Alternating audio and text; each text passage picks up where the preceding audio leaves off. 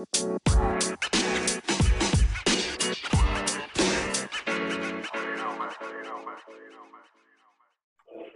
right, everyone, welcome back to another episode of Highlighted, an all sports culture podcast. We're joined by the usual Sully, Sam, and I. We have a special guest for you guys. We have Mike Yam, who is an anchor now for the NFL Network. Mike, thank you for coming on the podcast. We really do appreciate it. Yeah, appreciate it, guys. I love like the random locations all over the country. I'm in San Francisco, got Little Long Island, got Maryland, got Wisconsin. So I'm ready to roll with you guys. Yeah. So like I stated before, I think that's where we'll start today. You recently joined the NFL Network. I think it was in October, if I'm correct. And now you're serving as a news anchor for that. So if you could just kind of talk about how that opportunity's been for you so far and how you got to, get to that.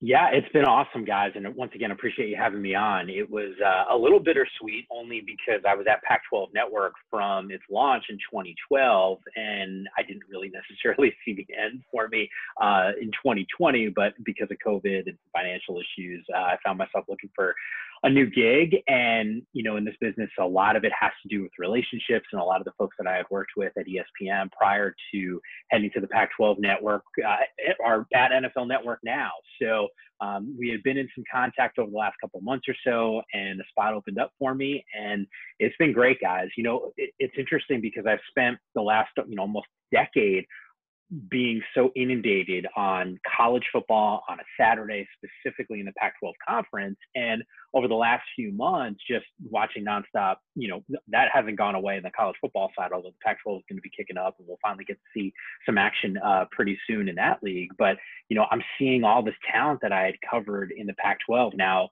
playing on Sundays. And I know we'll talk about some of those guys like Justin Herbert and some other players as well, but it has been an awesome run so far. Yeah. So how has been covering the NFL been a lot different since college? Is there a big difference you would say? Yeah. What's interesting is it had been a really long time since I had covered the NFL. When I was at ESPN, I would do some shows, and obviously when I was doing SportsCenter, you would cover the NFL and do those types of segments. And then, over the last 9 years, that hasn't been the case. I think the one thing that's been really glaring is the speed of the game. Now, the players will talk about that, coaches will talk about it, but it really is a significant thing when you're watching pursuit, closeout, you're watching quarterbacks make these throws. And, another good analogy for you, I remember covering the NBA a couple of years ago and being at a shoot around, then going and being in person to watch an NCAA tournament game, watching the warm up. And it's like night and day. I mean, there really is a huge difference between the college kids and the pro kids, and the best college guys obviously have success when they get to the next level. But I would say the game itself feels a little different, but at the end of the day, I mean, we're still talking about generally similar schemes. And now in the NFL, and you guys know this, you're seeing more of an adoption to the college style of things, especially on offense. Now you're seeing some of those wrinkles in the NFL. So overall, not a huge adjustment, but you get familiar with personnel and different players that are out there and player movement. Obviously, I've been keeping closer tabs on that as the season has started, and obviously we got the trade deadline around the corner. So I wouldn't say a dramatic difference, but there obviously is some nuance there. Yeah, so you're talking about the differences between, the actual games, but you personally, do you prefer the college game? Do you prefer analyzing that, or do you prefer NFL? Right now, I got to be honest with you, it has been amazing to watch some of these NFL games, and I'm watching it through a different lens. When I was doing the college football thing, Philly, I'm sitting there in a green room with like 8 huge television monitors. We're watching college football, for 10, 12, 14 hours on a Saturday. And now I find myself, I don't have the benefit of having, the 8 television monitors. I got my iPad, my computer, I got a TV. So I'm kind of juggling around. I got Red Zone up there if I'm not on the road calling some stuff with Intel Sports. So I got to be honest, man, I am a sports fan, and it doesn't matter, who's playing. If there's this competitiveness about it, I'm all in. That's the most politically correct way of saying that's like not giving you an answer, but trying to give you an answer. So No. I mean, we're all the same way at All Sports Culture. I mean, there's like 15 of us, and we all just love sports, no matter what it is, what's going on. That's pretty much why we started this thing. So for sure. But yeah, so I had another question, but it just fled my mind. So if Sam wants to go, and then if I remember it, I'll ask after. All right. Well, you did say that you transition now to the NFL, but I'm still sure you keep up with the Pac-12, and Oh, yeah. because you have so much of a history there.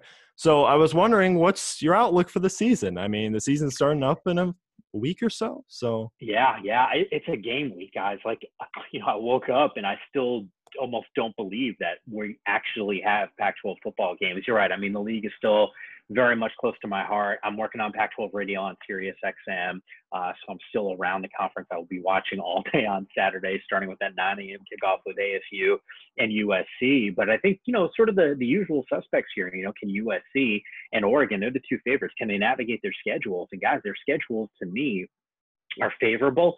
And I would say over the last, since I've been on the West Coast covering this league, so almost 10 years now, I don't know if I could have said schedules look favorable for any team that I thought could win.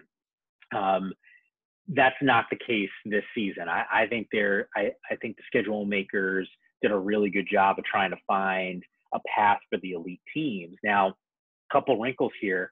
7-game schedule leaves no margin of any COVID issues for any of these teams. And we're seeing this right now. We saw it the other day with Wisconsin in the Big Ten, and the Big Ten and the Pac-12 have the same testing relationship with Quidel, the lab company, the testing company. So they're going to be testing their athletes every single day.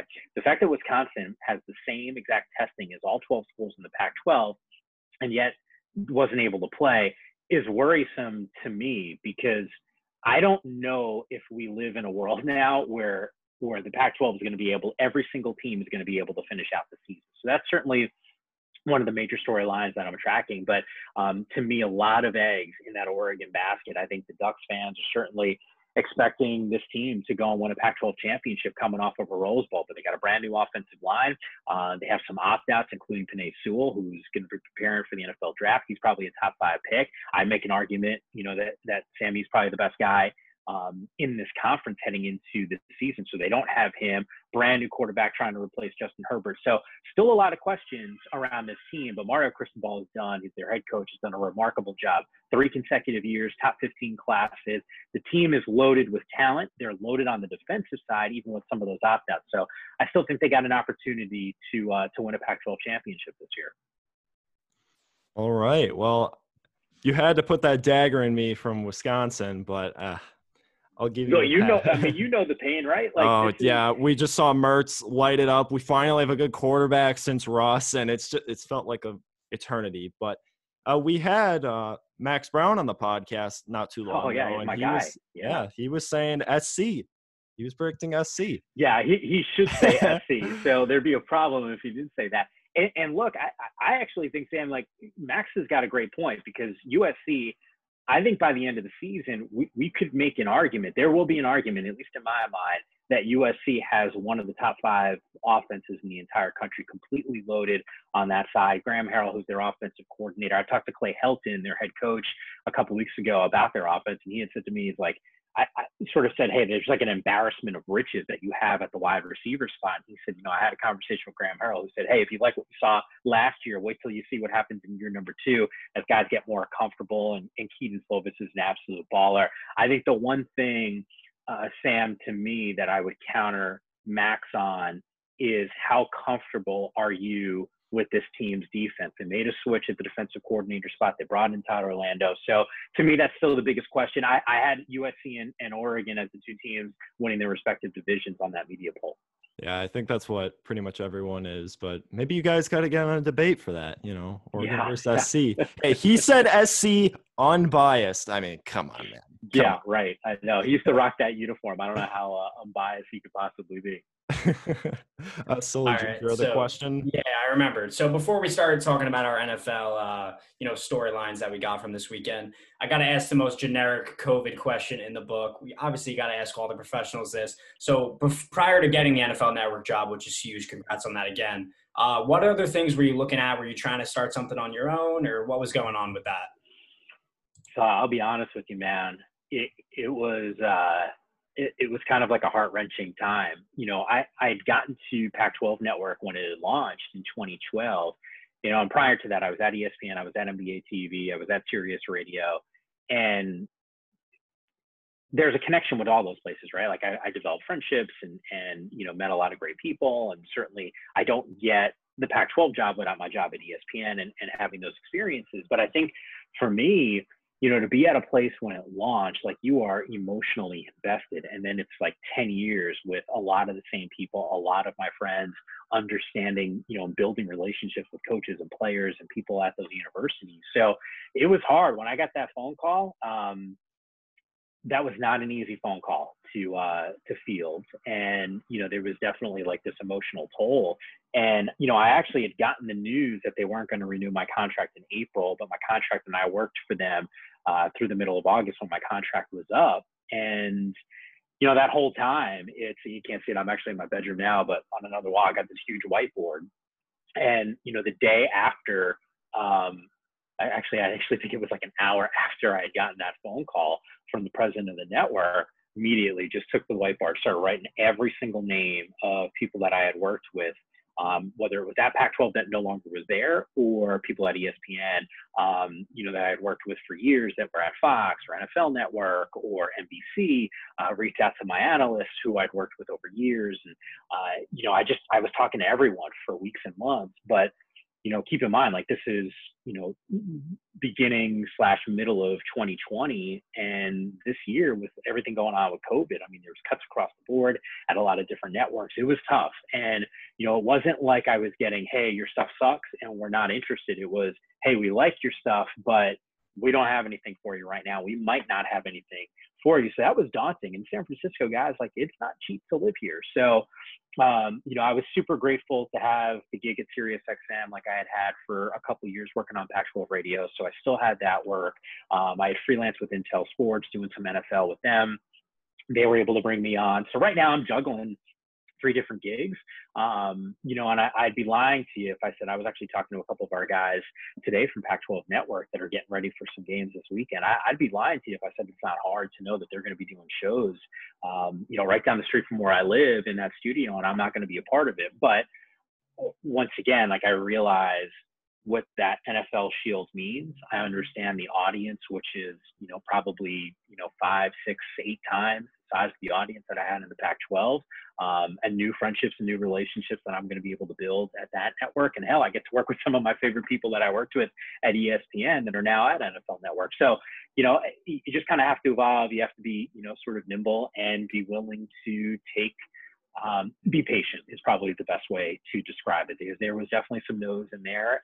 And, you know, as I'm applying for jobs, like that's not easy, man. Like your confidence gets a little bit, you know, takes a little bit of a hit at times because of that, but you just got to stay, you know, sort of strong, as cheesy as it sounds, and then hope that there's going to be some opportunities. Because I said to myself, I'm like, well, I'm not going to be unemployed for the rest of my life. Like I felt good about my work and the things that I was able to do in my career. I needed someone to say yes. And fortunately for me, that actually happened.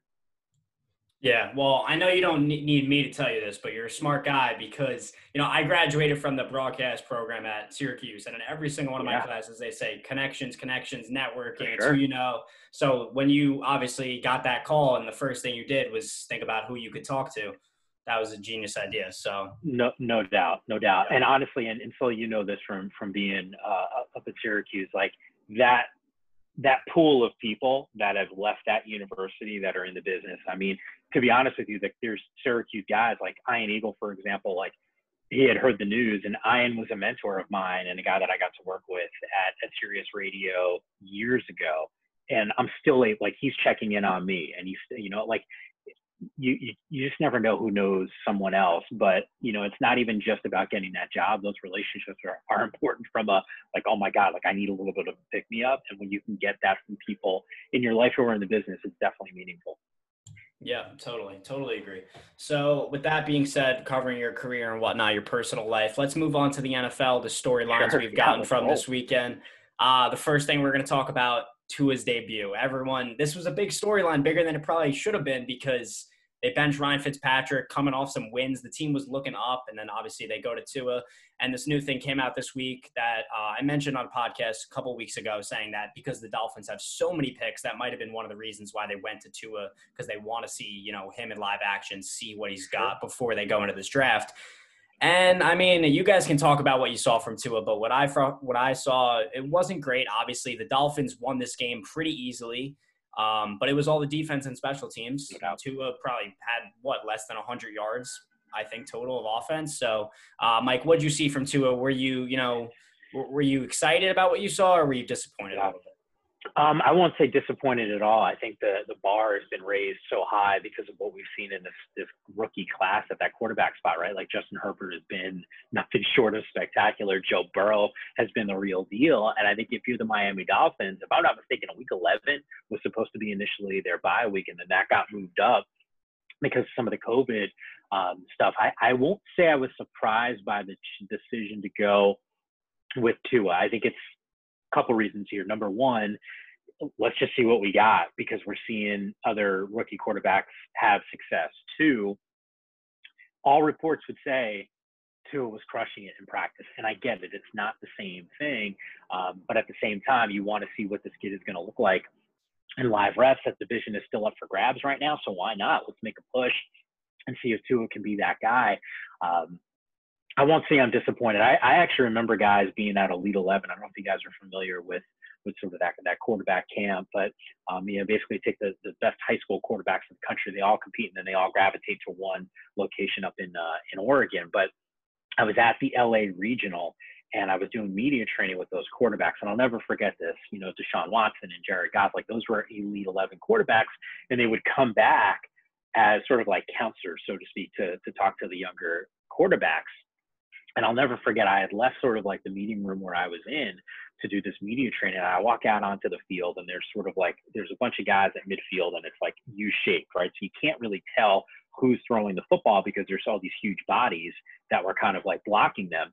And I just see the ball coming out, and it's shooting out of there. And I'm like, oh my Lord, like who the hell is throwing this? It's like straight heat. I mean, the fastball, like the zip and acceleration on some of these throws, I was like, damn, like this is pretty impressive. I was convinced, guys, it was a pro, whether it was a Goff or whether it was a Deshaun Watson or whoever else was there. Next thing I know, trotting out is Tua. And I'm thinking to myself, like, you got to be kidding me. And then he balls out at Alabama. I think Tua is as good of a quarterback that we saw at the college level. Proof is in the pudding with the success that he had. I think he's going to be a successful quarterback. But as you guys have seen, there's also fit and weapons. And while, Justin Herbert's been balling out, that hasn't meant wins. Cincinnati's had some good and up and down moments, and Burrow's been really, really, really good so far. Miami, if they're going to win some games, and I think Tua would say the same thing. It's like, hell, like we got a good defense here, and I think he had the bonus of having that defense. But it's always nice to get that first start out of the way, and we'll see what he's got brewing, in his next game. But to me, I think Tua is going to have a lot of success. Yeah, I mean, a lot of people are trying to like critique him because he didn't have like this huge showing like Justin Herbert and Joe Burrow have had so far in their careers. And I mean, when your defense is lighting up Jared Goff the entire game, like what do you expect? He barely had to be on the field. So I don't know. We'll see what he has left. I mean, Sully and Kurt were kind of off on switching the Tua. I was the one who was supporting the move, but they're going to. I know a lot of people. Yeah, I mean, Sam, I know a lot of people have been sort of anti this change. And look, I do see both sides of it. But at the end of the day, too, if anyone's going to be critical of one guy's first start, I think that is, very, very short-sighted. I mean, it's not a race. It's the one start. We'll see what happens. Hell, some guys don't even get that opportunity and might not even look good in those first few starts. So to me, it's also a guy that's coming off of an injury. And granted, he's looked healthy, and they wouldn't have thrown him out there if he's not healthy. But I think to judge, the future success of Tua based off of one start would be that would be a major disservice. I just don't think that's the way to approach it. For sure. Yeah. It's a marathon, not a sprint. Yeah, that's the best way to put it. So I guess we can kind of transition over to the Titans having their second loss straight. And they started off 5-0. They had that entire COVID scare. And now they've lost to the Cincinnati Bengals, who I've been high on because I'm a Joe Burrow fanboy on this podcast, resident Joe Burrow fanboy. And baller, man. I think as long as he's your quarterback, he's going to make you in games no matter what. They just got to put a line in front of him. So I was just wondering, what were your overall thoughts on that game?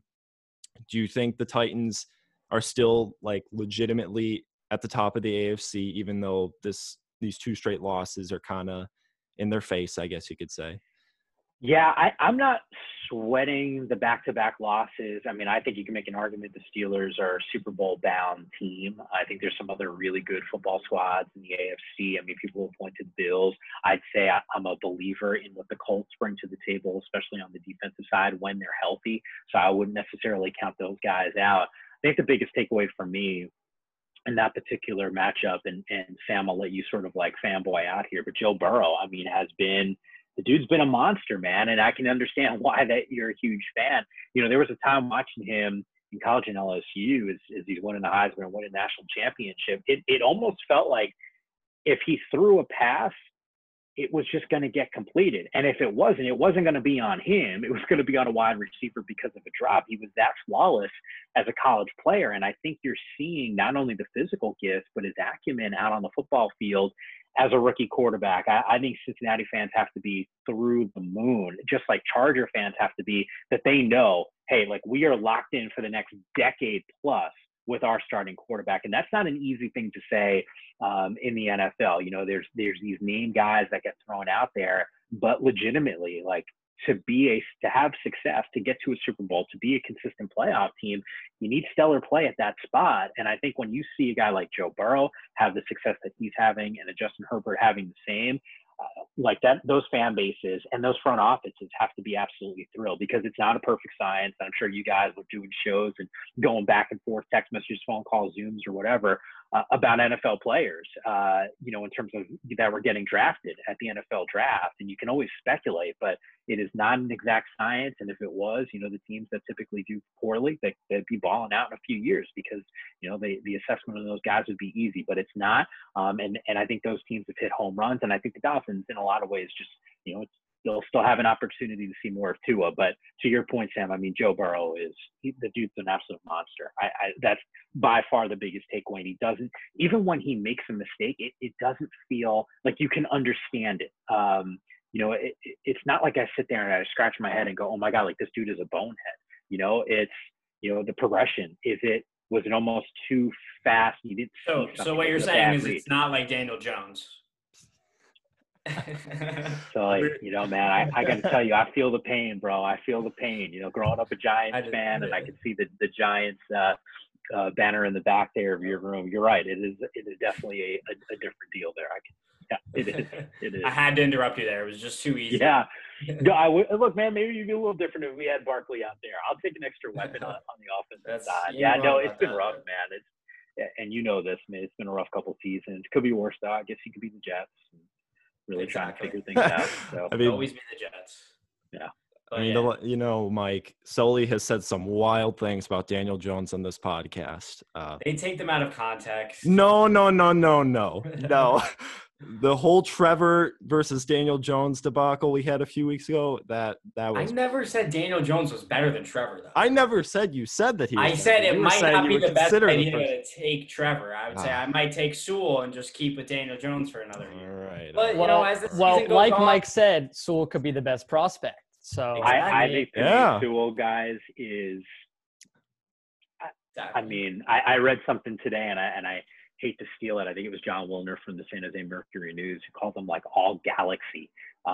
You know, that's how fair. Good Penei Sewell is. I mean, he's terrific, and I get it. You know, Trevor Lawrence, and everyone talks about him and what he brings to the table, and of course, he's going to be, you know, a guy that should be at the top of most draft boards. But there is something to be said for solidifying that left tackle spot, and for as much as we feel great about Trevor Lawrence and assessing quarterbacks, like, my God, like, I don't know what the negative assessment is on Penei Sewell. Like, yeah, it almost felt like the guy just never made a mistake. I had tweeted this a while ago. I don't even remember the exact number, but it's like, you know, however many snaps, like, you know, a few hundred, like one sack he gave up in like 500, you know, snaps. I mean, like, to me, it's sick what that guy is capable of doing. I can't wait to watch him in the NFL. Yeah, for sure. I mean, there's a lot of really high-end prospects coming out this year. And, I mean, like you said with Joe Burrow, a lot of his skill set from college just transferred so perfectly to the NFL. And I mean, he's rare. He's a rare breed. So, I mean, we could talk about Kurt. You had another thing to bring up. Yeah, I did. So I'm going to continue the trend of talking about rookie quarterbacks and talk about Justin Herbert. And I know, Mike, you're pretty familiar probably with Justin Herbert if I call him the Pac-12. So that's kind of where I want to ask. The first question is, was there like a moment when you were working with the Pac-12 that you saw Justin Herbert and you were like, wow, this guy could be like the next franchise quarterback in the league? You know, I don't know about that part of it, but I can tell you, I remember being there Justin's freshman year. We were doing a training camp show. We get to campus and they didn't know who their starting quarterback was going to be. I think it ended up being Dakota Prukop, who was a transfer. I'd have to go back. The years sort of meshed together. But the point is, they hadn't named a starting quarterback. Mark Helfrich was their head coach. And we had asked, like, hey, I know you guys haven't named the starter. Can we just get a couple of guys? They gave us 3 quarterbacks, Kurt. 3. Justin Herbert wasn't one of those guys. Fast forward a few years, and they had the issues and multiple changes between Helfrich leaving, and getting relieved of his duties. Willie Taggart then bolting to head down to, Florida State, and then Mario Cristobal coming in. He had 3 different head coaches, multiple offensive coordinators, and yet all this guy did was just ball out.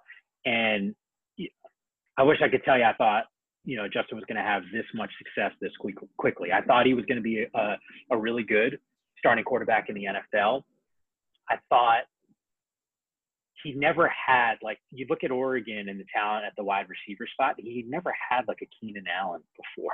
I mean, I just think about like what you can do with these types of weapons, and we're now seeing it on Sundays from Justin Herbert. So, I'm not super surprised. I'm a little surprised about how quickly and how just this level of success that he's had. But I take it a step further, guys. Like, he's a really smart kid, biology guy, 4.0. We were doing media training. So every year at Pac-12 Network, when I was there during media day, we'd be in Los Angeles, and all 24 student athletes would be in a room with us guys. And we would go through stuff. And one of the exercises was, hey, like, write the 5 things that you want in your life. So you're talking about the top 24 players, generally speaking, from the conference, all in one area. Be an NFL player, make a ton of money, like the usual types of things. And I'll never forget Justin's response. And this wasn't like in a particular order, but it was like, hey, be a great husband, be a great, father. I want to go fishing. I want to be in the NFL and something else. Like, I think about sort of how thoughtful he is in his approach to sort of life and understanding, like, hey, it's bigger than just this. Like, Justin was like, he wasn't a scholarship quarterback. He grew up in Eugene. He went to these games. Like, this was not the path for him to be this great NFL player who would be a top 10 pick. And yet here it is. And he's having that success. And once again, he's the quarterback for that team for the next, probably 15 years. Yeah, it's funny because, me, Kurt, and Sam, we've done countless podcasts. We've done draft podcasts and all that. We talked about, Sam was the big Joe Burrow guy. I mean, me and Kurt and Sam agreed, we like Joe Burrow more than Herbert, but we were big Herbert guys. Sam didn't like him because he had similar mindset to you. He didn't see a lot of, a ton of things at his time at Oregon where he was like, all right, that guy's going to be a serious franchise quarterback. But now with his little time with the Chargers, with the offense they've been able to put him in and the weapons they've surrounded him with, he does look like he can be a franchise quarterback for a long time. So yeah, I mean, look, Justin had an NFL arm when he was in college. We all saw that, and then you saw the physical development over the years that, as he had gotten to that senior year, he looked like a different player physically too. You'd be almost shocked to see just sort of like how I want to like put my hand really close to my hands look bigger than they actually are, but like how big Justin's hands are and like his physical stature as he continued to develop. It was impressive, and he's made those throws. People would talk about the accuracy. He didn't have Joe Burrow accuracy at the college level, but I think the numbers were not what they could have been. There were a lot of drops. I think back to that junior year, if I'm not mistaken, Oregon attracted, it was something like 40 to 50 drops by wide receivers. Like, that is a staggering number.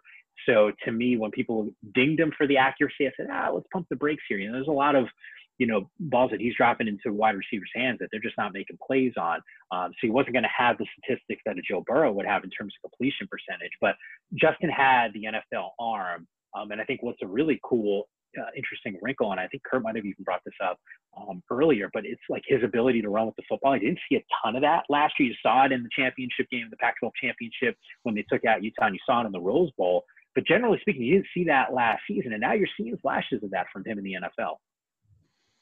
Yeah, I mean, I kind of relate to you with the Justin Herbert thing. I mean, I think that Oregon offense is kind of what turned me off about him. They made it very horizontal when his strength is the vertical, and you're seeing that very evidently in the NFL. I mean, that man has velocity on his arm. I mean, he's got a zing on that arm. I mean, how many 60-yard bombs is he throwing?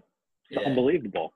Like, and just to your point, it's a good assessment, Sam. Like, he's just going downfield, and I mean, my God, like, they are spectacular touchdowns. Yeah, this is not the same quarterback I saw at Oregon last year. And I mean, they liked him. I didn't really see much, but I guess it was I will gladly admit I was wrong. And I'm glad to see him succeed. I'm not like rooting against anyone. Like, that's just stupid. You want to see guys succeed.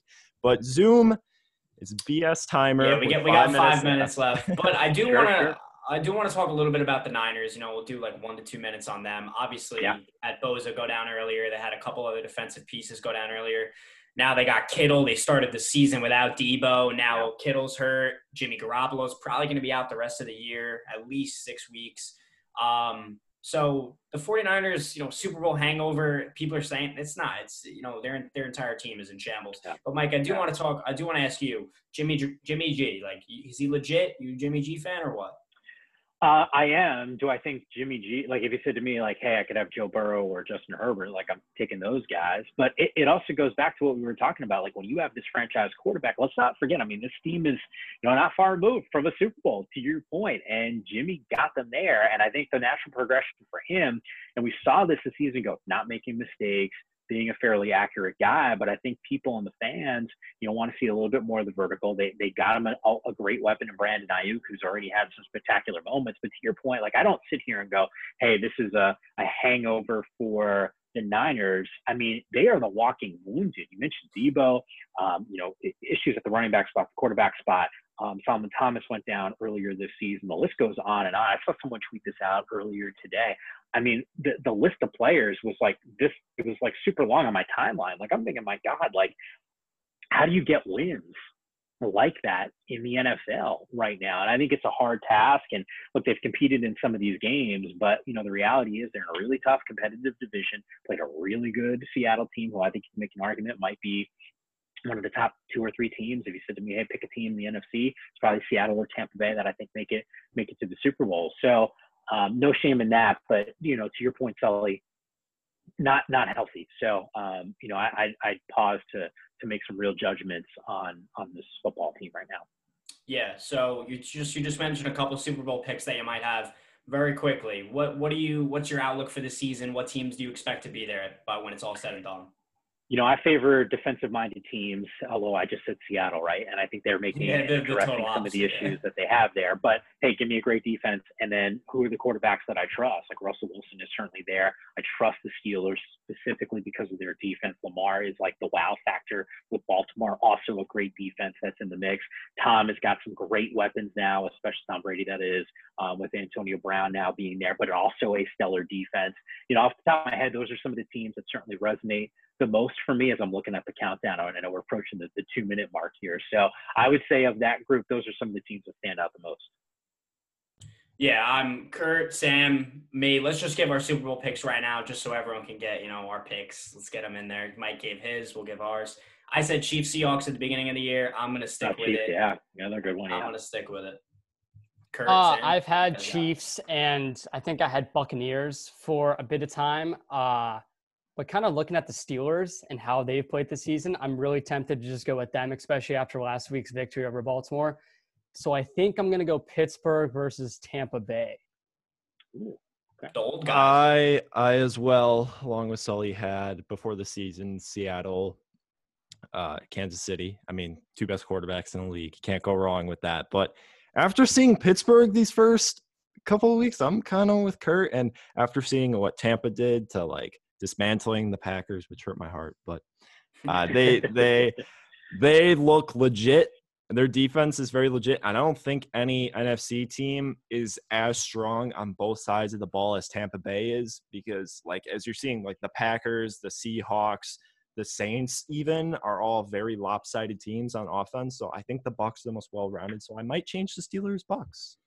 Here we go. I might go. All right, well, Good there it pick, is. Sam. Sam's changing his mind. But that's going to be it for the episode of Highlight, the All Sports Culture Podcast. Thank you for listening. And thank you, Mike, for coming on. You were a great guest. Appreciate the invite, guys. Enjoy the rest of the games this season. All right, you too.